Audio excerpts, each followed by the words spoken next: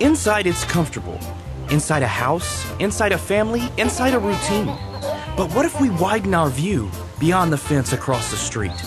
Outside, we find people struggling with loneliness, poverty, families that don't look like ours, or without a safe family at all. Jesus didn't call us to live by our neighbors.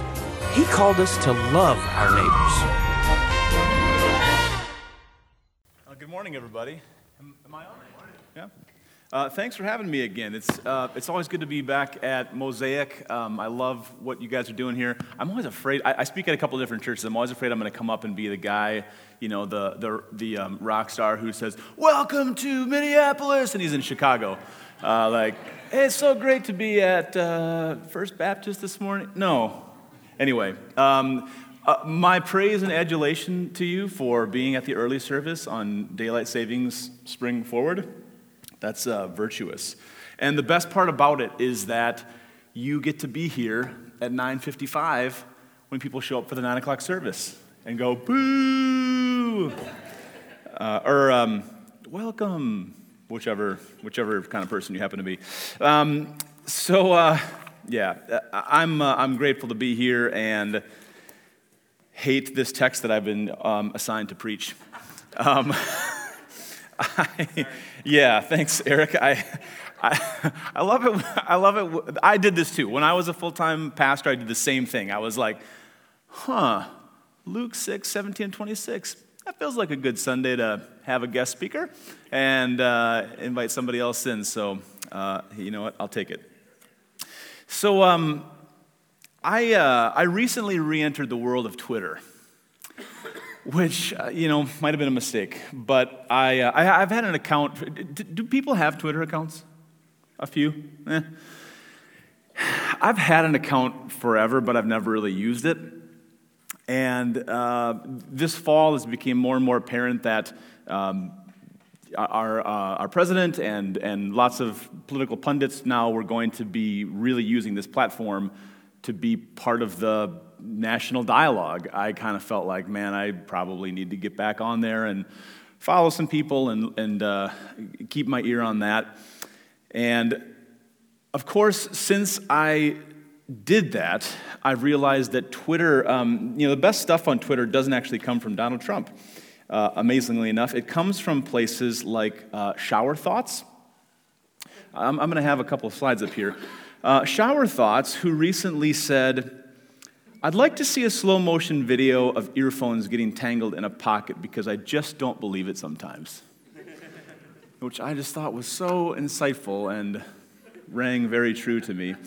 Or from feeds like Bill Krapsberg, who recently tweeted, "Imagine someone you respected played the flute." Which I'm really sorry if you play the flute. I apologize. I just thought that was amazing.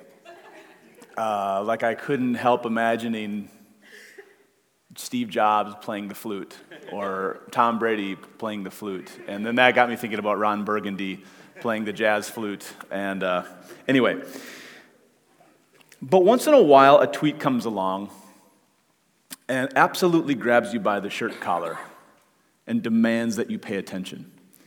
And that happened for me with this one from David Slack. He said, "Remember sitting in history thinking, if I was alive then, I would have..." You're alive now. Whatever you're doing is what you would have done.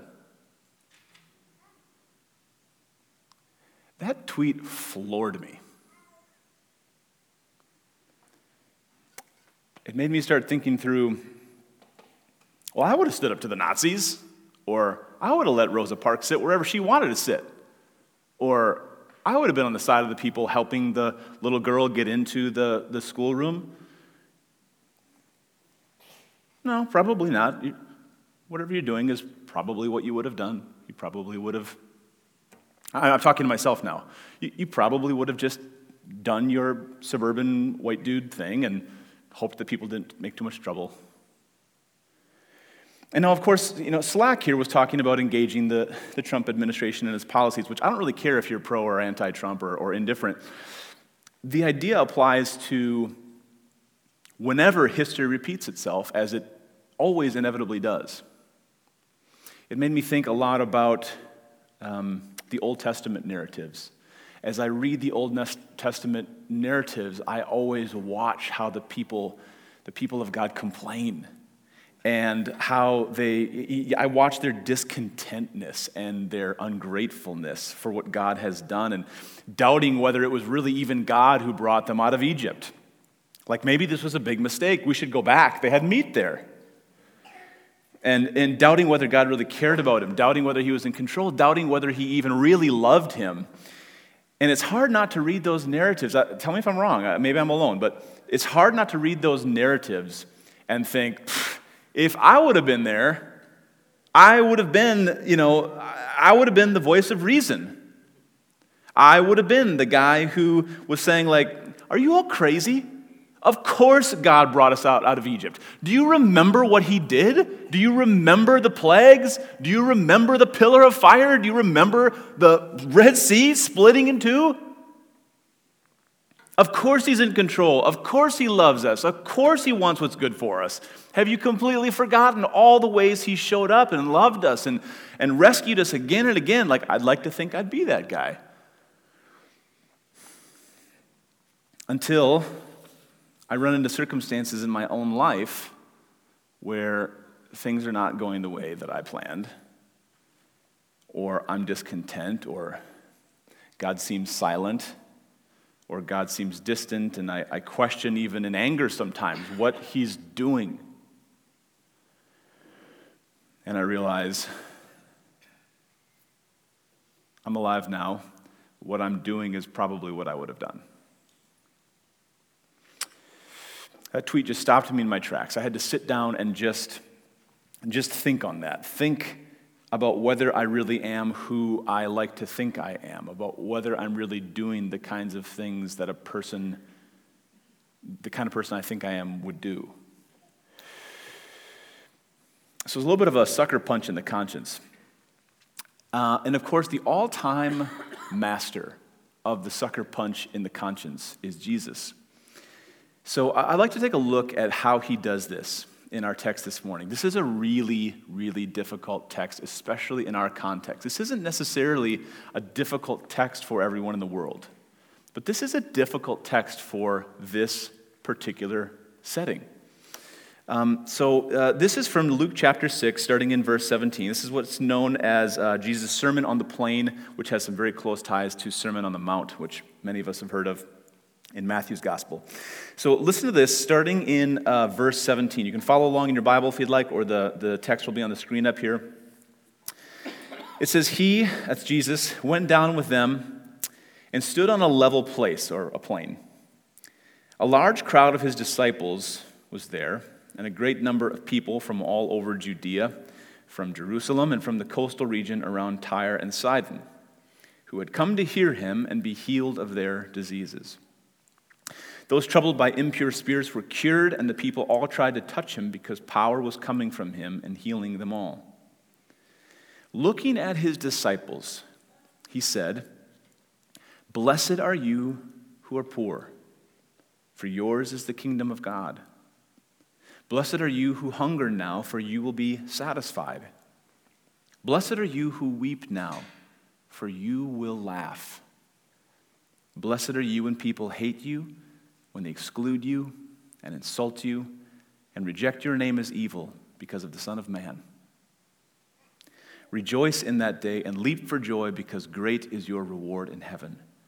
For that is how they treated their ancestors. That is how their ancestors treated the prophets." Now, let's just pause there. When we read things like that, and when we read things very similar to that in the Sermon on the Mount, it's easy to smile and nod and say, "Amen. Amen to that. Go, God. Go, poor people. I'm with you, weeping people." I receive that. I like that. I would like that on a coffee mug. Or, if you're really cool, I want that in a tattoo somehow, Sometimes we even read the bit about, "Blessed are you when people hate you," and we imagine ourselves as the hated people. Because Starbucks isn't using the red cups anymore on Christmas. And that's Christian persecution. Or because Christian films mostly get panned by the critics. And we say it's because they're Christian, not because most of them are poorly made. Or being required to discriminate, not to discriminate in who you make a wedding cake for. That's not persecution. That may be a moral quandary. That may be really difficult trying to figure out how to be a Christian business owner and how to navigate that, for sure. But that's not persecution. That would be an insult to people who have, honest to God, faced the threat of death for their faith. But when we read things like that, my point is we do resonate. We do resonate. We say, yes, I get that. I'm on board with that. That sounds like Jesus. We can applaud that. But then in the Sermon on the Plain, unlike the Sermon on the Mount, Jesus takes this really, really sharp turn. Just, record scratch kind of turn. And goes in a completely different direction. Listen to this starting in verse 24. But woe to you who are rich, for you have already received your comfort. Woe to you who are well fed now, for you will go hungry. Woe to you who laugh now, for you will mourn and weep. Woe to you when everyone speaks well of you, for that is how their ancestors treated the false prophets. And I read that and I say, oh man. Because, number one, I'm among the richest people on earth. And so are you, almost for sure. If you have a household income of $32,000 a year, you're in the top 1% wealthiest people on the planet. I'm not assuming that applies to everybody, but I'm standing in Maple Grove, so I'm guessing that's most of us. Number two, I'm very well fed. I don't think I've ever involuntarily gone without food. Ever. I was thinking about that the other night. Have I ever involuntarily gone without food? I don't think I have. In fact, my guess is that most of us in the room are so well fed that we're actually trying to figure out how to be less well fed because we're too well fed. Sometimes I wonder, I see Eric at Lifetime all the time at the gym, and I can't help but wonder sometimes how some of my friends in Sierra Leone and Azerbaijan and Haiti and the Dominican, people I've just met here and there, how they would think about the fact that I spend hours every week running and biking and swimming and lifting heavy things voluntarily. Like I'm not being paid to do that. In fact, I pay to do that in order to counteract the fact that I eat too much food. That would be a mind-blowing reality to so many people around the world. Number three, I laugh a lot. I would guess most of us do. Americans are by far the most entertained population on earth. We have so few real, true, desperate worries in our lives. I mean, the phrase first world problems, that was coined for a reason. Most of the things, not all of the things, but most of the things we get stressed out about are, pretty insignificant things comparatively. And so we have this emotional freedom to just be able to turn on things almost whenever we want that make us laugh and make us entertained. And then number four, most people speak pretty well of me. Not everyone. My brand of humor isn't everyone's. My vocalness about political stuff on Facebook isn't everyone's cup of tea. I get that. But most people would say, yeah, Brian McWhite, he's a good dude. Which is probably what most people say about you as well. Yeah, he's a good guy. Tell me if I'm wrong. Raise your hand if you're generally a person that people don't like. Okay, I was going to just affirm you if you were. that person. Say, I like you. I don't know you, but I like you. And of course, on the flip side, I'm not poor. I'm guessing that most of us by global comparison aren't. I'm not hungry. I don't weep a whole lot, generally speaking. And people don't hate me, exclude me, insult me, or reject my name as evil. So I won't speak for you. I'll just speak for myself. But I'm, just my own personal scorecard, I'm 0 for 4 on the blessings. And I'm 4 for 4 on the woes, on the curses in this passage. So what do you do with that? But before we quite go there, I just want to back up for a second and talk about why Jesus says this, how this fits into what he's doing. Because I know we all like it a lot more when Jesus just, like, Jesus, could you just stick to the love stuff, and could you just stick to the dying for your sins stuff, and could you just spiritual things, and because I'm on board with that. When you take these sharp turns and like talking to my face, I don't know what to do with it. So I want to talk a little bit about why he goes here, okay? Hopefully, as you've been going through the Gospel of Luke, you've seen that there is this theme that comes up again and again of reversal, of things being turned upside down. Jesus talks about the first becoming last and the last becoming first, the proud being brought low and the humble being exalted, and God's favor and presence being not with the proud and the rich and the powerful, who are usually the ones who have all of the favor, but with the poor and the outcasts and the sinners and the sick and the minorities and the women. We start hearing that theme in the very first chapter during Mary's song, the Magnificat, where she sings, "He has brought down the mighty from their thrones and exalted those of humble estate." And then that theme continues all throughout Luke's book. The first shall be last, the last shall be first, the proud will be brought low, the humble will be exalted. Theologians call that the great reversal theme in Luke. Many have characterized Jesus' kingdom as an upside-down kingdom. An upside-down kingdom. And it's not hard to see why, because every other kingdom that I know of that has ever existed in human history has had the same basic set of rules. Right? They all had the same kind of core values, the same basic structure.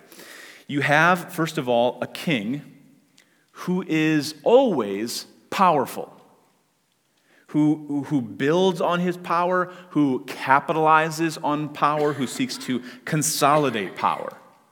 Okay? And then you have the subjects of the king who are subservient to the king, who serve and help the king in his consolidation of power, who obey the king, who belong to the king. And then you have the kingdom itself, which has walls usually, and boundaries, and a sharply delineated inside and outside, and insiders and outsiders. And it's guarded in order to keep others out. And then you have the force of the kingdom. Every kingdom has a force, a military or a garrison that goes out and does conquest and tries to expand the kingdom and bring more people into the kingdom by force and guard the kingdom from force, from violence, using violence. That's the way kingdoms work. Like, that's just the rules of a kingdom. That's how every kingdom, every empire, every nation has worked. One of the rare exceptions actually has been, this is just a side note, one of the rare exceptions has been the United States over at least for the first 200 years or so of its existence. The United States historically has never really fit well into the category of kingdom or into the category of empire, because historically it had rejected an overly powerful executive branch. Its power derived not from the king, but from the people. Its boundaries were defined, but also open. Give me your tired, give me your poor. And its military was called upon mostly for defense and for humanitarian intervention. And now it seems even the United States is starting to go the way of the empire. And this is not really a political statement, but it's starting to go, this very powerful executive branch that issues decrees and laws on its own authority. We call that executive orders in our country. A populace with dwindling power, tightly controlled and policed boundaries, and a global military that never really fully comes home. It's the way kingdoms work. It's the way that you do it. In fact, it's the way that even Israel expected their coming king to work. I don't know if you know this, but nobody expected a king to look anything like Jesus. There was not this idea in ancient Israel throughout the Old Testament that when Messiah came, when the Messiah king came, it would look anything like what Jesus ended up looking like. It's why he was rejected. They had a very specific expectation of what the Messiah king would be. He would be a powerful political figure. He would bring with him a massive and unstoppable military. He would destroy the foreign influence of the Roman Empire and their oppression. And he would rule from the holy city forever. He would literally make Israel great again. That was the plan. That's what everyone expected as they read their Old Testament.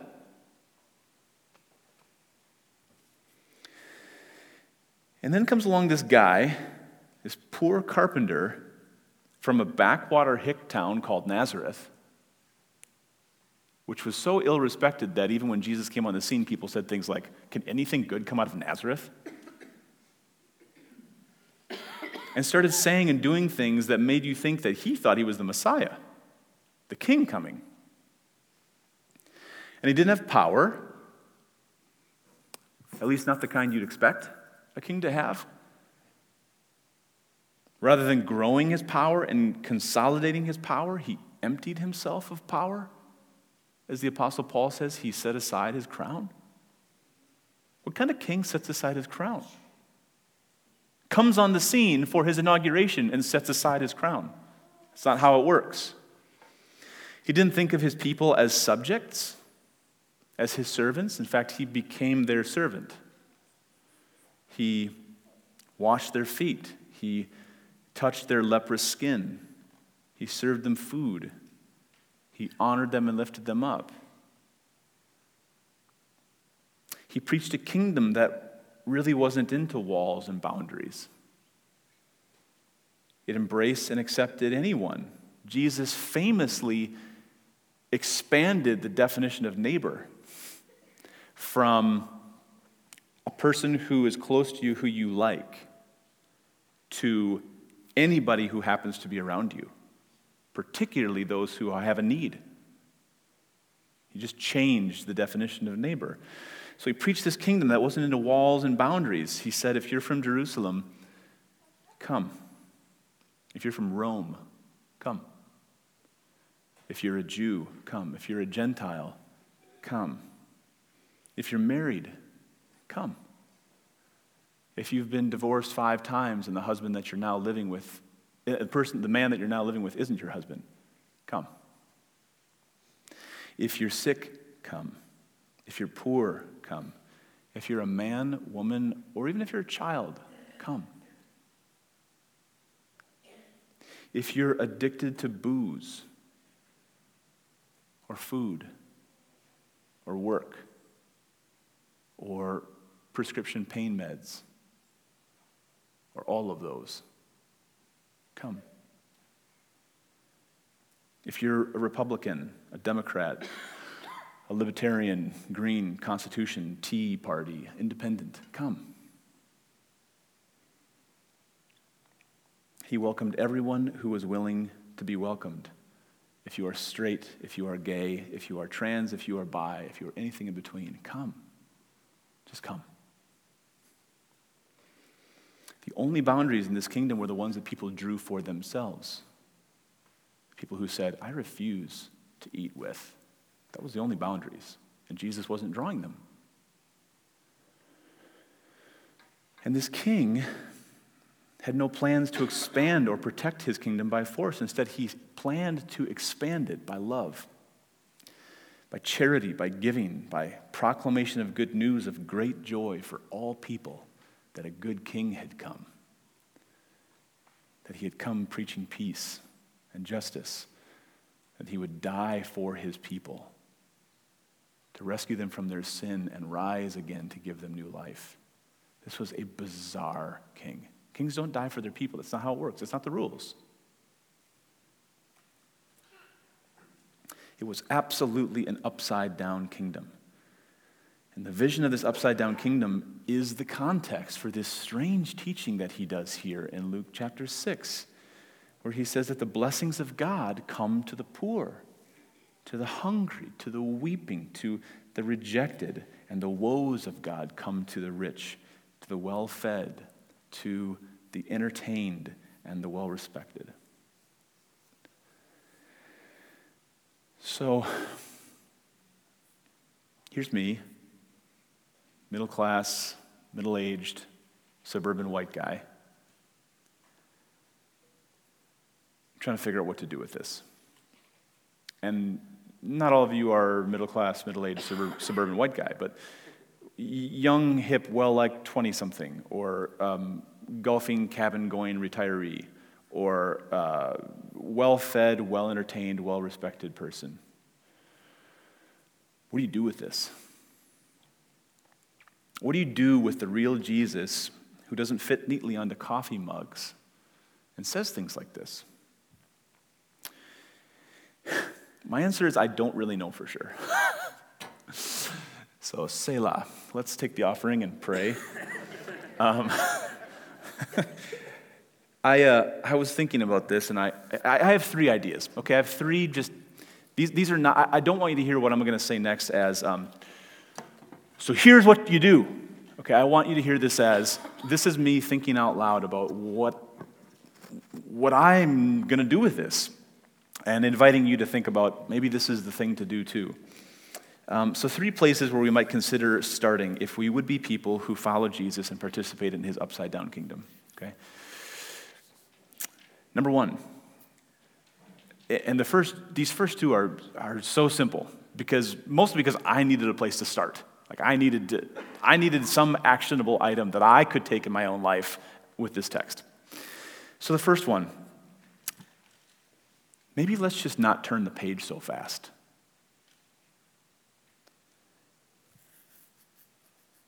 The reason I started this morning by sharing that tweet is because that tweet, man, it sat me down. It demanded my attention.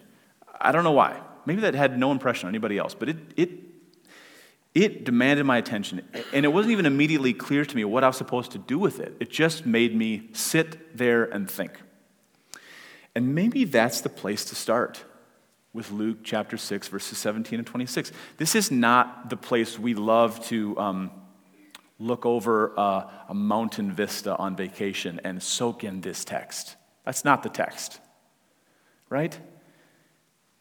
It's so easy to turn the page so fast because it's so easy to read this text, and it's obviously at odds with how most of us exist. And so it's hard to conceive of what God would want us to do with it. Like, does God really not want me to work my job and make money? Does God not want me to have a house? Does God not want me to eat? Does God not want me to laugh? Am I supposed to be glum all the time? Am I not supposed to be well-liked? Like, should I try to be the guy that no one likes to be around? That doesn't seem to make much sense to me. So we kind of read it, we shrug our shoulders and turn the page and get on to the stuff about loving our enemies, which is the next text, one that we can all get on board with.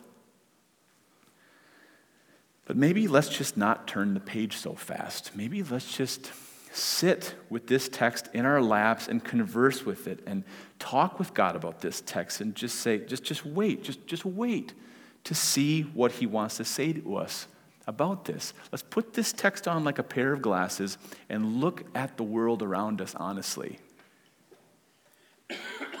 So that's my very simple first idea. Let's just maybe not turn the page quite so fast. Second idea. Maybe, I don't know what's going on in your life, so that's why I say maybe, but maybe we should confess and repent. Just like that tweet, I want to let these words grab me by the shirt collar. Have you ever had someone grab you by the shirt collar?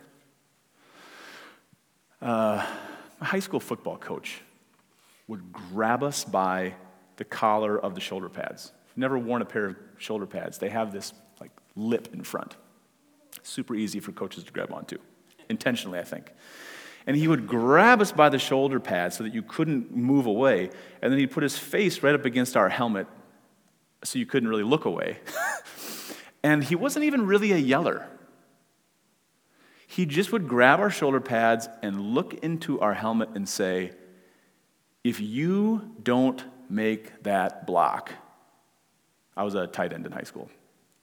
If you don't seal the edge and put a hit on that outside linebacker, he will kill our running back, and then I will kill you, is kind of how it went, right? That's how this text, I think, is supposed to engage with us, right? It's supposed to just grasp us, grab us, not yell at us, but it should grab us by the collar and speak directly into our faces with a seriousness that doesn't let us look away. And when we do that, when that happens, I think it's going to have an effect on us. When we let it stare into our face and say, woe to you who are rich, for you have already received your comfort. Woe to you who are well fed now, for you will go hungry. Woe to you who laugh now, for you will mourn and weep. Woe to you when everyone speaks well of you, for that's how their ancestors treated the false prophets. I think as we allow the force of those words to land on us, it will eventually drive us to our knees to, at the very least, confess the ways we have leaned into our money, leaned into our comforts, leaned into our amusements, and leaned into respectability as our security, as our purpose, as the reasons that we live and strive and work, rather than leaning away from those things and into the upside-down kingdom. I'm not even asking anybody this morning to sell their house. If you are going to sell your house, I'm a realtor. But I'm not asking anyone to sell their house or to move to China or to give it all away. I'm not asking that. I'm just saying maybe we've leaned a little too far toward those things, and it's time to let this text speak to us and help us to lean away from those things and into the kingdom. Here's my last idea. And this is going to be the harder one for me and maybe for everyone. Maybe we should rethink which character we are in this text. Maybe we should stop thinking of ourselves as the blessed ones and stand closer to those who stand closer to God's blessing. I'll say that again. Maybe we should stop thinking of ourselves as the blessed ones just because we're Christians and stand closer to those who stand closer to God's blessing. Blessed are you who are poor, for yours is the kingdom of God. Blessed are you who hunger now, for you will be satisfied. Blessed are you who weep now, for you will laugh. Blessed are you when people hate you, when they exclude you and insult you and reject your name as evil because of the Son of Man. Rejoice in that day and leap for joy, because great is your reward in heaven, for that is how their ancestors treated the prophets. So here are the questions that come to my mind when I think through that. How close am I standing to the poor and hungry? How close do I stand to them in my free time? How close do I stand to them in my prayer life? How close do I stand to them in my spending, in my giving, in my church budget? How close do I stand to them in my politics? Do my political convictions advocate for and side with the people Jesus advocated for and sided with? Or do I just make my stand on moral issues? Do we stand close to those who are weeping, to those whom life has beaten down? You know, when we think about our neighborhoods, I'm sure Eric has talked about this in the past few weeks, but when I think about my neighborhood, I've been in my neighborhood 4 years now.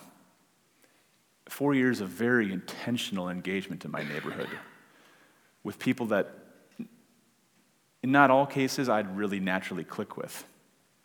And now, just now, after 3-4 years, you're starting to hear the stuff. You're starting to hear the real stuff. You're starting to hear